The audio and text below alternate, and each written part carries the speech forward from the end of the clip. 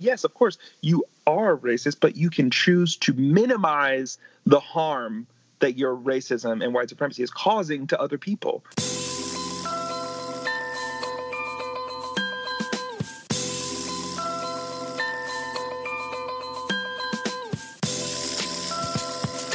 Hi, everyone. Welcome to Black And, a candid conversation about racism, white people, and ways to move forward. I'm Jonathan. And I'm April. And we're brother and sister looking to discuss how race informs important issues, current events, and what white people looking to make a difference can do. On this episode, we're really excited to speak with Liz Sutton, an activist working with White People for Black Lives in LA. But before that, Jonathan, what's on your mind? So for this episode, I thought it would be useful to go back and discuss all of our 5 fundamental truths about racism, or the FTRs that we detailed in our first couple of episodes. Good idea. Yeah, I think that we've been getting we're raising a lot of issues that are that incorporate the FTRs implicitly, but we haven't. I think it would behoove us to go back and sort of dive into each one of them. What do you think about that? That's a good idea. To start, do you want me to just read through them quick? And yeah, why don't we just remind people what these five? And again, these are the truths about racism that April and I are operating within as we discuss all of these topics. So these things all sort of go without saying to us, but they might be a little bit shocking to hear for some people because there's no euphemisms and we're just pretty blunt about it. So yeah, let's go through those 5 and then we'll take each one by one, I think, after that, and sort of dive in and explain it for a couple minutes. Okay, let me start. All right. So our 5 FTRs, fundamental truths about racism, are as follows. Number 1. All white people are inherently racist. Number 2, being called racist shouldn't be considered a slur or a conversation ender. Number 3, it's white people's responsibility to fix racism. Number 4, when discussing race, it's white people's responsibility to listen. And number 5, this all applies to the two of us, both me and Jonathan, by virtue of our half-whiteness. So those are our 5 fundamental truths about race. Okay, so I think that so to us, again, these are sort of just obvious observations, but I think they are worth diving into. So, April, how is it that we can say FTR number 1, all white people are inherently racist? So our definition of racism is key here, because I think that's where people differ. Yeah. So our definition of racism is white people benefiting from institutional white supremacy and black people being harmed by it. All white people benefit from white supremacy and all black people are harmed by it.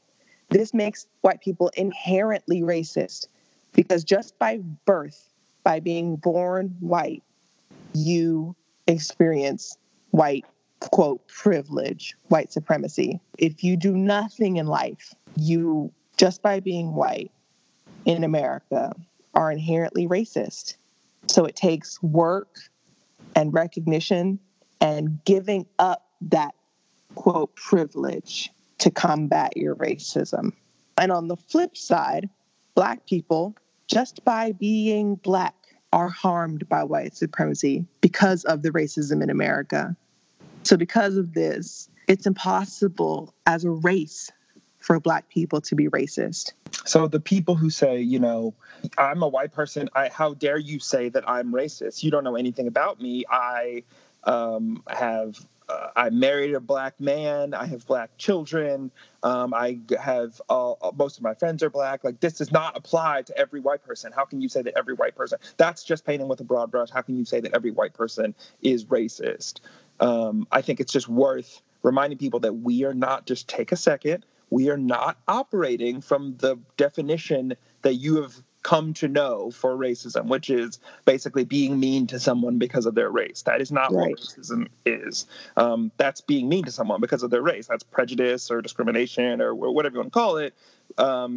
Semantics actually are important here. That is not racism, because of racism involves this element of institutionalized power that backs the discrimination or backs the prejudice and gives it real teeth and lets it really be harmful, and also insulate the person that's carrying it out from any sort of consequences meaningfully, from an institutional standpoint. So that's how we can say it and know confidently that it applies to everyone, including our white mom, because it is not about you intending to be mean to someone. It's not about you intentionally discriminating against someone. Those are the easy racist characteristics. The insidious white supremacy that's built into our society is what makes white people racist, all white people racist, and how we can say it openly and obviously, because it's not a huge, it's not a shocking thing. It's just an observation of who is in power in our society and at whose expense. And I think it's important to note that being racist doesn't make you a bad person. Yeah. It's not, it's more a reality, a fact of life, rather than a definition of who you are at your core. It Right. can be that too. But for our definition's sake, it's more of a general observation of how our country works right now. So you can be the best person in the world, the biggest heart, wouldn't harm a fly, definitely don't have bad feelings in your heart about Black people. But because of the way that America, the system works, and the fact that white people as a race hold all the power, that's what white supremacy is. And that's why all white people are racist. Yeah, I think we could go on, but it's one of those things where white people in this country literally invented race the way that we know it today.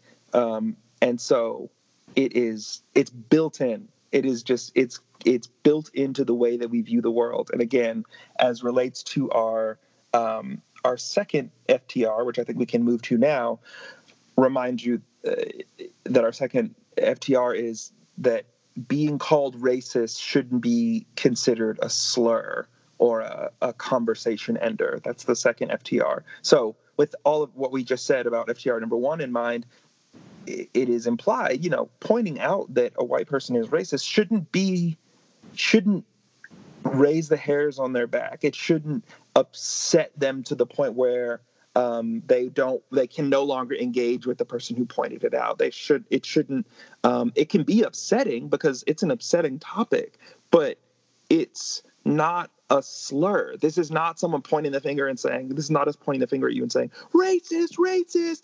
It is us saying, oh, yes, of course, that person benefits from white supremacy at the expense of Black and brown people. So of course they're racist. Of course that's not it's a huge... more, yeah, it's more a state of being because of the way our country is set up. So I think it's something that white people can say, okay, yes, this is the reality of America and many parts of the world. This is the reality of what, the state I was born into. So yes, okay, I recognize that. And now we move forward. It shouldn't be something that stops you. I'm racist. Oh, now my life is over because of this. What should I can't even try. And that's the thing that you get a lot from people. Well, if I'm racist, then what can I even do? I shouldn't even do anything. And it's like, no, you're still, again, going with the old definition of racism, which is I'm mean to people and I'm actively... I treat Black people bad. Poorly. Right. So then no. if there's no way I can choose, then what am I even doing here? It's like, well, yes, of course you are racist, but you can choose to minimize the harm that your racism and white supremacy is causing to other people by a variety of ways. That's the subject of this podcast. And so, so that's FTR number 2 is this is being identified as racist is the start of the conversation. It's not the end of it. And I think, the gut of the conversation is actually FTR number 3, which is it is white people's responsibility to fix racism. So after you look at yourself and say, okay, yes, I am white, I am racist, now what? Now is the time to fix it. And this is something that is really tough to grapple with because part of it is almost Black people saying, hey, we can't do this. If we could, racism wouldn't exist. I mean, that's only logical. If Black people could end racism, we would do it. That would we be would done. have by now because Right. we all want to. Right. But it just goes to show that the other part of the definition is that institutionalized power that white people have in America. So, because of that, only white people can fix it. Yeah, it's a matter of ability and capability. And I hate to say that because it sounds like Black people need white people to come save us. And it's so shitty that has to be the sort of posture, but because of the way that our system is framed and set up, our literal institutions, our government, our commerce, our business, our religions, are all designed. White people are at the helm in terms of controlling the power. So in order for there to be equity for everyone, there has to be an agreement to change the way things are done. And the only people that are in a position to change the way that things are happening are white people. Because so, John, what do you we say see this all the time. Look at any cause that white people put their mind to, it gets changed. Like not any. I'm exaggerating a bit, but it is. That's the opinions that matter in our societies, unfortunately. So sorry, what were you going to say? Well, what do you say? We say that it's white people's responsibility to fix racism. What do you say when, a white person tells a Black person to, hey, you got to pull yourself up by your bootstraps. You got to take some responsibility, for whatever your situation is in life. You can't expect people to just, do things for you and pick you up. You need to do it yourself. Yeah, so that sort of American, meritocracy, meaning, your merit is how you perform, how well you'll do in life. But if you're smart and hardworking, you'll make it far and make a lot of money. That is in my mind a myth, or at least an ideal. That's how the system should work. If everything is equal, then yes, the harder someone works, then the farther they will go. But everything isn't equal. So we're starting a race with a bunch of people have a head start and have been been using steroids, and so we don't have a way to compete with those people saying, train harder, run faster, and you'll beat them. That's maybe, but it's not fair. It's still not a fair system. And so there are people that say, yes, well, Black people need to be, it's the broken homes and the drug problems and the violence in Black communities that are really holding Black people down. It's not racism, and folks that bring that forward lack an honest and circumspect view of what causes all of those things. So what does cause crime in Black communities? Is it just Black people liking violence and wanting to shoot in their neighborhood? No, of course not. It's drug issues, it's poverty, it's education, it's all these things that we all know are also connected to racism and white supremacy. It's the fact that, 1 out of every 8 Black men in the country is under control of the correctional system. So it is. Don't unleash a war on drugs that captures 1 in 8 Black men, and then say, well, why aren't Black men in the homes? They need to be the ones pulling their sons up by their bootstraps. Don't bankrupt schools in Black communities because of white flight and all the money that was taken away from those communities, and then when the schools are underperforming, say, well, the students just don't want to study hard enough. That's obviously why they're not pulling themselves up by their bootstraps. Well, no, it's all these things are connected to white supremacy and racism. So, again, look, we could go on and on for an answer to that question, but that is a myth. You just work harder and you'll get better at things. You'll work your way out of this. That is that's a myth. And any black person, any black professional who's gone to a bunch of college or worked a bunch and amassed a bunch of wealth will tell you that that doesn't get you out of this. That doesn't, working hard doesn't get you out of racism. And so, Oprah will tell you that when she goes to buy a handbag overseas and people don't really know what she looks like, and she still gets followed around in the store, it's Oprah. It's Oprah. She's the richest woman on the planet, literally. And so you can't work your way out of something that is an unfair system by bootstrapping and making sure you're eating your Wheaties every morning. So that's that. On to number 4, which is that it's white people's responsibility to listen when talking about race. So when engaging in conversations about race with black people or any person of color, white people's opinions inherently carry less weight than any person of color's opinion. By nature of race and what it is, white people can't experience racism. So when you're talking in conversations about race, with black people, as a white person, you just need to listen. Listen and learn. Listen and learn. Listen to the stories black people tell you that they experience. Listen to their own lived experiences. Listen to the things that, the music that they tell you to listen to. So wait, what do you mean when you say a white person can't experience race? Well, it goes back to number 1. Racism is white people benefiting from white supremacy. So it just logically follows that white people can't experience racism. White people cannot be, as a race, harmed or feel negative effects of being white just by virtue of their race.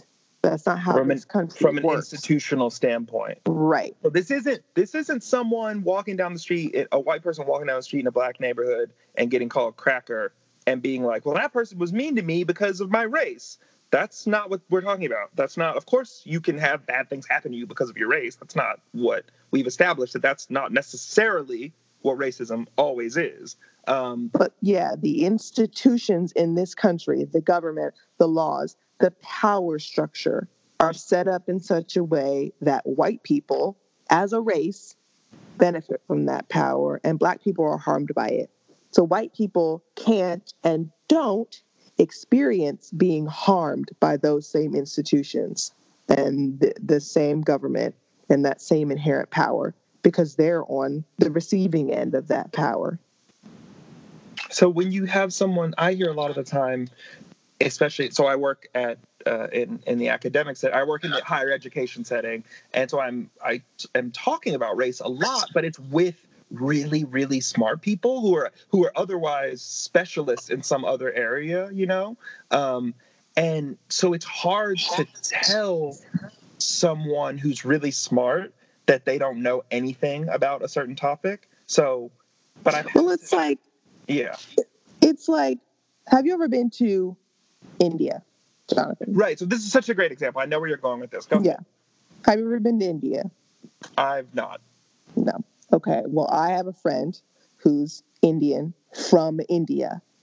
So if you and my friend engage in conversation about what life is like in India, what Indian people are like, maybe what the culture of India is like, the climate, what holidays people in India celebrate, maybe.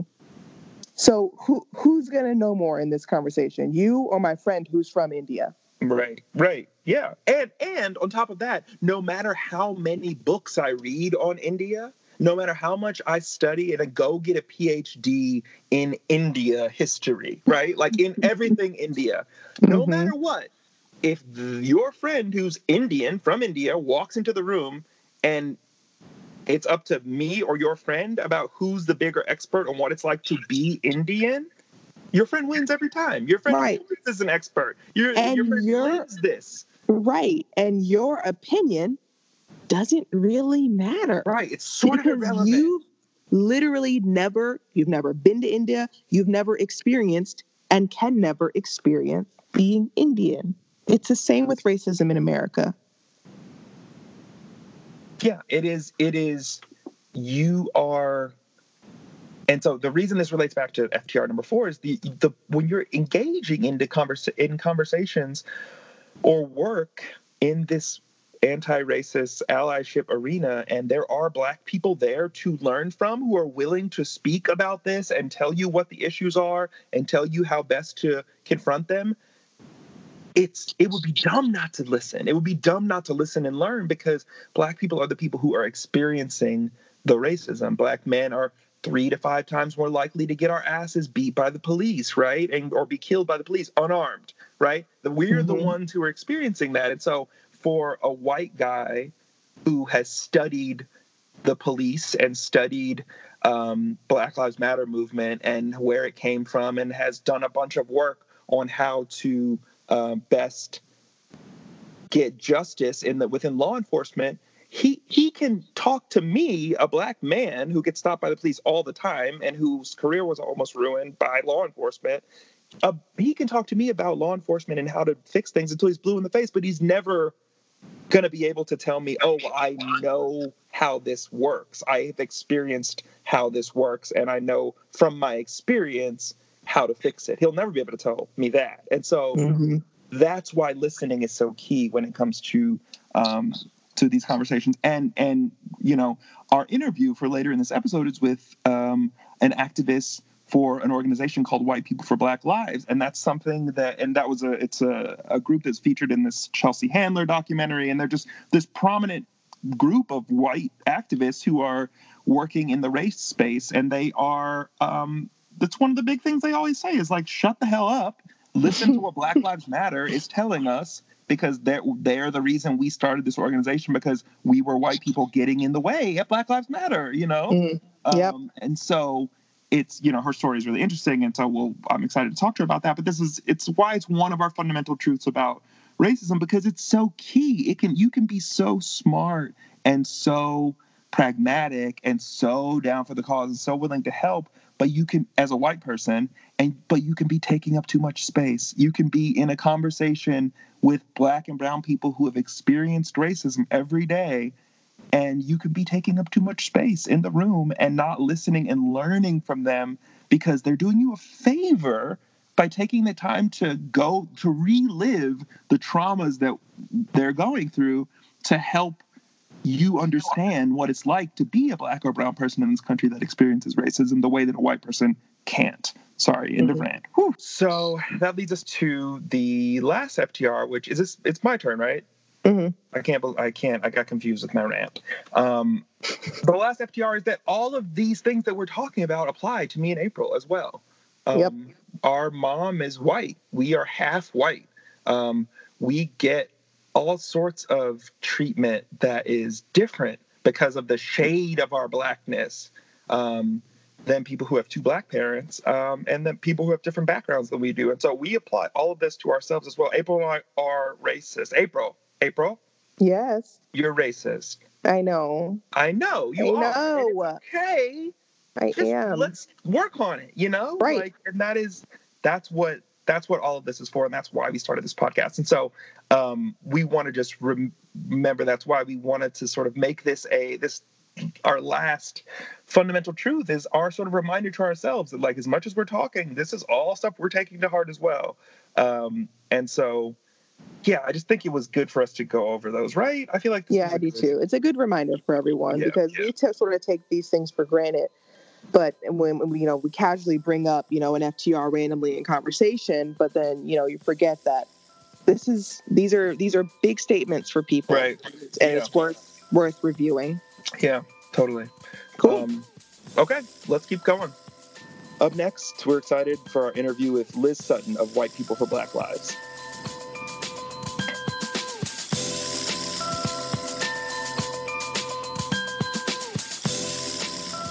So, Liz Sutton, thanks so much for being with us today. Sure. Thanks for having me on here. So, I've been wanting to have you on the podcast for a while because, as I've mentioned to you a couple times, you're one of the one of the anti-racist allies, white anti-racist allies in my life that is. I feel like you're doing the absolute most you can be doing, and I'm always just so impressed by all the stuff you're getting done and all the organizations you're a part of. And so I wanted to have you on to give people a flavor of sort of everything that's out there, but specifically to talk about White People for Black Lives, which is this organization that you're a part of that was just recently featured in the Chelsea Handler documentary that came out. So with all that being said, can you give us, I guess, a little bit of info about your sort of personal background and what brought you to, as a white woman, to racial activism and advocacy? Sure. So really, there are a lot of factors that led me to where I am. But I think that the two big pieces are my first experience with Black Lives Matter Los Angeles, and then also the experience of the life and death of my brother, Chris. So I found my way to White People for Black Lives by way of a Black Lives Matter LA meeting that completely changed my life. So in July of 2016, Alton Sterling and Philando Castile were murdered by the police one day apart in July. And I felt really overcome by the horror of this. And I felt this like real need to do something. And I didn't really know what that was. But I looked up the next BLM LA meeting and over 1,000 people showed up. It was massive. And basically the leadership of BLM LA is so good, and they harnessed this momentum and all of these people and took to the streets, and it was this giant march through LA, and it was incredible and so powerful and so moving, but it also left me with a lot of questions about the role of white people in racial justice work. Like should white people chant "hands up, don't shoot" when the group is chanting? Should white people chant "I can't breathe"? Like, is that what, just a lot of like, what should I be doing in this moment? And so I talked with a friend of mine about it, and they suggested that I check out White People for Black Lives. And so I looked up the next general meeting and I went to it, and I've only missed a couple of them since then, really. And so now I'm really deeply involved in the leadership there. And that also led me to representing White People for Black Lives on the executive team of Justice LA, which is around ending jail expansion and reimagining how we use money that would have been going to jails. Wow. So you're the representative from White People for Black Lives in that larger coalition. Mm-hmm. Yeah, those are my two primary spaces. And just so people know, like, this is like a lot of activism talk. So coalitions meaning a group of a bunch of smaller organizations that all have a similar goal, that sort of pool their leadership and resources and work together to sort of, you were mentioning that particular Justice LA is about reforming prisons. Is that right? When you say coalition, is that what you're referring to? Yes, totally. And okay. Yes, please catch me when I get jargony. No. I want to make sure that I have it. No, I appreciate that. So can you explain a little bit about what White People for Black Lives your team does on like a daily basis? And then sort of more macro, what are your goals? What are you trying to do, both short term and long term in LA? So White People for Black Lives we're a collective of white anti-racist people. And so we're the activist arm of a larger group in LA called Aware LA, which stands for Alliance of Anti-Racist Everywhere. And then we operate within a national network called Showing Up for Racial Justice, which I may refer to as SURGE, but I wanted to spell out the acronym here. And so it's rooted in acting in alliance with Black Lives Matter LA, Movement for Black Lives, and then other partners. Short-term goals, we're really thinking about how we structure ourselves to be able to absorb as many white people as possible into meaningful anti-racist action that goes beyond the really necessary personal reflection piece, but actually moves into action and working in solidarity with organizations that are led by Black and Brown folks in order to change the oppressive institutions and systems. I want to stop you for a second. So when you say working in solidarity with Black Lives Matter or organizations run by Black and brown folks, what does that mean that your organization is working in solidarity with them? We work very directly with BLMLA. This relationship started basically when we were asked, as there was this group of white folks who wanted to be involved in this, and we took our cues from the leadership in Black Lives Matter. And it started as actually using our bodies. When there were actions where the police would be involved, we were asked to come out. This is actually, I say we, but this is before, the very origin is before I was involved by a couple of years. But we were asked to come out and actually be a physical barrier with our bodies to protect BLMLA folks from the police. And so that was kind of the origin of it. And then it's really evolved over time. Our leadership is in near constant leadership with the BLMLA. And we just take our lead from them in some of the ways we function, what we endorse, how we show up at actions. It can look different all the time, but it's a very close and trusting relationship that we took years to develop. And by showing up in ways that we built that trust. I want to back up for a second. Speaking of trust here. So Liz, you've expressed some apprehension and nervousness about being on our podcast because you've told me about you don't want to be taking up too much space. You don't want to be acting out of turn or saying something that is not appropriate for a white person to say in this context.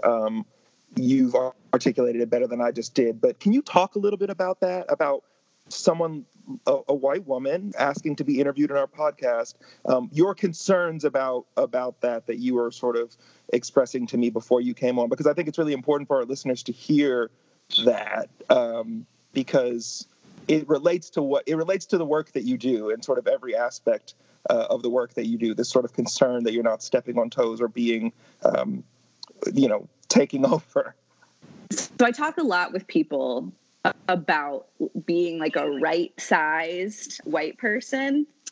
And I think really all the time, because outside of white people for Black Lives, I am often one of only a few white people in other spaces that I'm in. And so I'm really thinking about, where to begin this. So I think that white people take up too much space in the world. Spoiler alert. And I think when someone starts to really recognize that and dig into their identity as a white person and start to develop an identity as a white anti-racist person, the reaction to realizing how much space we've taken up forever is to go so small and silent that we don't do anything and that we're not useful. And so I think that we do need to have some amount of voice as white anti-racist people in order to disrupt racism and do what we're trying to do. But we need to figure out we need to be thinking constantly in every space we're in about how much space to take up, and how to be right-sized. And so I think that also because I'm someone who I tend to just be kind of in the trenches doing the work and also doing a lot of quiet behind the scenes work. And that's my happy place, is a little bit more hidden. That doing something that feels more public like this is ooh, do you need to hear more white people talk? I don't know. But also, I recognize, and you and I have spoken about this, that this is a way to use my voice as a white person to let other people know what possibilities there are and how they could be engaging. So, and I wonder if that sort of on the other end, in white people taking up or not taking up space, how you make that appealing to other white people to entice them to sort of join the fight as well. And I feel like a part of that, at least for Surge, is the idea of calling people in as opposed to calling them out. Can you talk about that a little bit?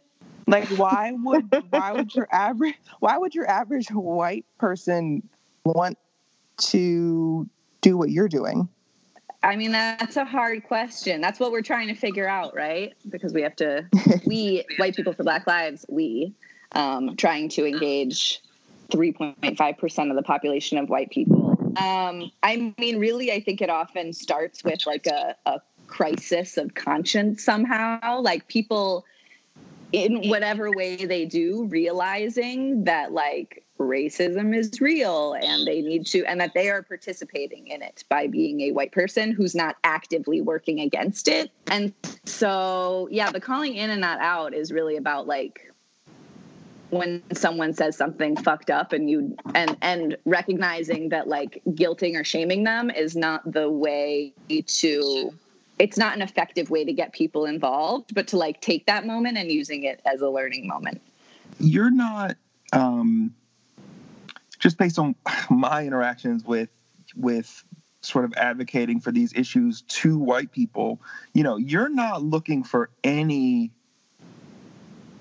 old white person to join a group like White People for Black Lives, right? Like you have a level of sort of racial competency that someone has to have before they can even be speaking your language, right? Like you're not, or how do you approach that? Is it any, if you see some, you know, racist thing happening, being carried out by a white person, you're going to talk to that white person, but you're not convincing someone like that to join your organization. So how do you gauge which types of white folks you're seeking out and who you're sort of, choosing to sort of bring into this group and recruit to this group? You talk to me all the time about, you know, you mentioned you met someone that like, you're like, oh, I have to make a note to reach out to that person again because I want to talk to them about the activism work that I'm doing. How do you decide who you're going to do that with? So I want to dispel the myth that you have to have any kind of analysis to join, because I think that would make people not want to join. Oh, good. Okay. We train them up. We take, we're recruiting what we call the low-hanging fruit. So it's I'm not gonna, the racist trolls that comment on your Instagram, like, I'm not gonna be like, you should come to a meeting, because it's not a good use of our energy to try to engage people who are like totally racist, not gonna change. Like, I'm just not, they're not the people who we want to put energy into, because there are so many people that need to be engaged still, who kind of like, they get that something's wrong and they're like sort of these like regular average white liberal people who like think they're not racist. The ones who think they're not racist, those are the ones we want. And then we explain to them that they are racist and give them the analysis on it. But those are the people who actually like we can change. And there's still such a massive group of that like population that we're not really working at this point to try to engage actively racist people, because we want to make it active the sort of middle ground people. I choose people who seem like they'd be willing. Do you, speaking of those true racists who probably aren't going to change, do you see them as the biggest obstacle to making, you know, true progress toward racial equity? Or are they sort of just like outliers who we can ignore and there's another bigger issue? I mean, I think the way that I like frame the idea of the obstacle in terms of people is that and it is definitely all of those like very racist people fall in line with that. But I think there are also even like less explicitly racist who are still this, but it's white people who are socialized to align with the wealthy elite and think that, and we like need those people to shift toward an understanding that everyone has a stake in disrupting white supremacy and white dominance, and that will allow for a more equitable society for everyone. And I don't think that is even just the like outwardly racist people. I think that is a lot of white people.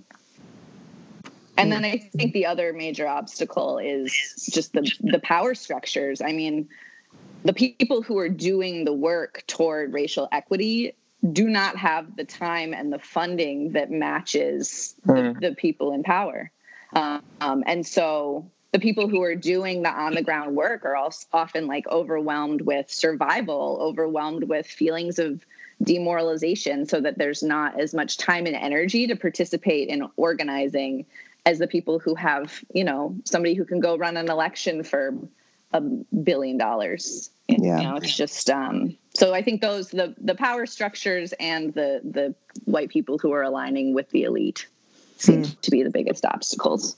So let's take a step back, and I want to give you some time to talk again about White People for Black Lives, their goals, and you mentioned, you know, some of these big obstacles. So what's the overall? What are the aims for this group? What are you trying to do overall? And you can break that down as much as or as little as you would like. So the long-term goal, I talked a little bit about the short term, but the long term is about engaging 3.5% of white people across the country. People who've studied effective social movements have found that is the number that it takes to tip the balance and to create change in material conditions. And so that is the long term. And really we do it by interrupting racism in like everywhere that we see it. So that's when we see it. We talk about the tiers as intrapersonal, like internal, interpersonal, institutional, and then cultural. And we are disrupting it everywhere we see it in all of those levels. It's interesting because, you know, you're obviously someone who's doing, and is a part of a group who is doing a lot of work to, you know, make progress toward equity, racial equity. And on the flip side, on our podcast, fairly regularly, we call all white people racist. As someone who is so clearly acting against that, how does that make you feel? What do you think? What comes to mind when we say that about white people? And that includes you and all the people who are a part of, you know, White People for Black Lives and who are doing this great work. Yeah, I mean, I feel so many things when you say that. I mean, first of all, it's true. And I feel angry and heartbroken, and I feel helpless and disappointed. I used to feel guilty, but I don't now, because I don't think that guilt actually keeps anybody moving. But mostly I feel angry. And what's your response? Is it almost a motivator? Oh yeah. I mean, so we are all, white people are all raised in all people, but we're all raised in a culture of white supremacy, and white people just often can't see that at all. It's the air we breathe, and we are trained from birth not to see it. I'm from New England, and it's like the land of the colorblind. Like, they think they're not racist because of like the Civil War, I guess. But so, like, I just don't. But so white supremacy there is like, it takes so many forms, right? But I think really some of the most dangerous are the ways that it is silent and insidious and really like woven in. And this is the stuff that white people can't see, and ways that we are conditioned. And as the result of this conditioning, all white people are racist. It's just an objective fact. And so I do recognize that it's emotionally loaded to say that. And like, that's good. Like, it should be emotionally loaded.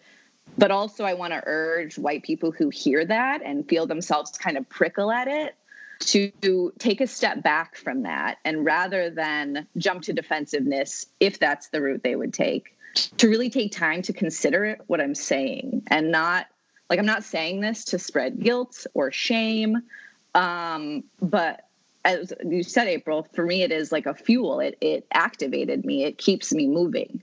And I think that we can use all of these feelings to be active, and that this is the way forward for our collective humanity to be doing this work. So you have this sort of, what I view as sort of a intense laser-like focus on fixing these issues, where most people, you make it a part of your 9-to-5 job, which is a totally different career, and you make it a part of every conversation you talk about. And so you're someone that is really committed to this. But what would you say that the white people generally, what is white people's role in dismantling white supremacy? So, ideally, everyone would do as much as you and the people in White People for Black Lives are doing, or more. But these sort of average folks, what's their role? What can we say as a sort of blanket rule for white folks? This is what you should be doing. If everyone did this problem would be moved on its way to being solved. So it's really about working with impacted communities to challenge racism in all its forms, the ones that I mentioned earlier, the different levels. And then it starts with white people have to get grounded in what white supremacy means and what it looks like. And so educating ourselves about the history and the foundation of white supremacy in this country, how we have benefited from a system of white dominance, how it impacts our lived experiences and the experiences of people of color, and then modifying our behavior to show up in multiracial spaces in healthy ways, in that right-sized way. And then being part of multiracial organizing efforts that push back against the system. And then building alternative solutions, building out different ways of being that really are the world we're imagining. So alternatives to 911, alternatives to incarceration, and then building out spaces that fight white supremacy culture in the various groups that we're a part of and have access to. Man, so that I feel like it, each one of those things that you listed, we could have a whole podcast series on each one of those. Good. You're naming all these like heavy hitter, alternatives to 911 is such a huge issue. I want to give you, as we're sort of wrapping up here, I want to give you another sort of opportunity to just talk about, to sort of plug White People for Black Lives. Where can they sort of find information on it? What types of white people are you looking for? We have a good amount of listeners in LA to this podcast that are all interested in this work.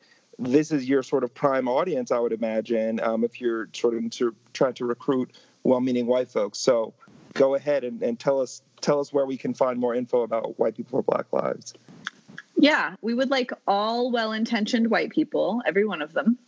And okay, so there are a few different ways. So if you are in LA, because I know that your listeners are not just LA, so I want to also put stuff out more nationally. You can email us, whitepeopleforblacklives@gmail.com, and that's the number 4. And if you'd like, you can ask for me specifically, and if you have any questions you want to follow up on, and it can get forwarded to me from there. You can go to our website, which is awarela.org, and check out our resources. And then you can also go so for the more national, for people who aren't in LA, you can go to the Surge National website to find a local chapter, and that's showforracialjustice.org. And then I'd also like to encourage people to go to blacklivesmatter.com, donate your money, find a local chapter, go to a meeting, and just listen, see what's going on there. Check out the Movement for Black Lives. If you Google Movement for Black Lives, you'll find it. You should read the platform. You should also donate there. And then also just Googling what's going on in your area. Who's working on racial equity? Who's working to end mass incarceration? Who's fighting police brutality? Who's working to get police out of schools or working on a plan for reparations? Like, there are a lot of different pieces and a lot of ways to engage. And while it can be challenging and uncomfortable to be white people figuring out how to be in those spaces, it's really crucial to lean into that tension and discomfort and do the work in order to move forward. And there are white people who have paved the way and figured out ways that we can do this responsibly and with accountability. So, Liz Sutton, thank you very much for being on Black And. Thank you for having me. What an honor.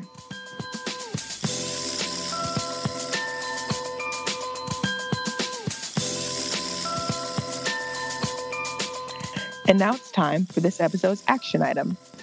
So for this episode's action item, it's really simple. This was sort of inspired by Black History Month because I was thinking of all the ways that Black folks have contributed to the culture, American culture. This action item is just think of your 3 favorite music genres and then do research on their origins and what race of people, what group of people introduced and came up with that music genre, or where it came from in terms of its historical origins, if that makes sense. And I bet you'd be surprised. That's good, John. Yeah, I feel like people will be surprised at how many things are traced back to Black folks in this country.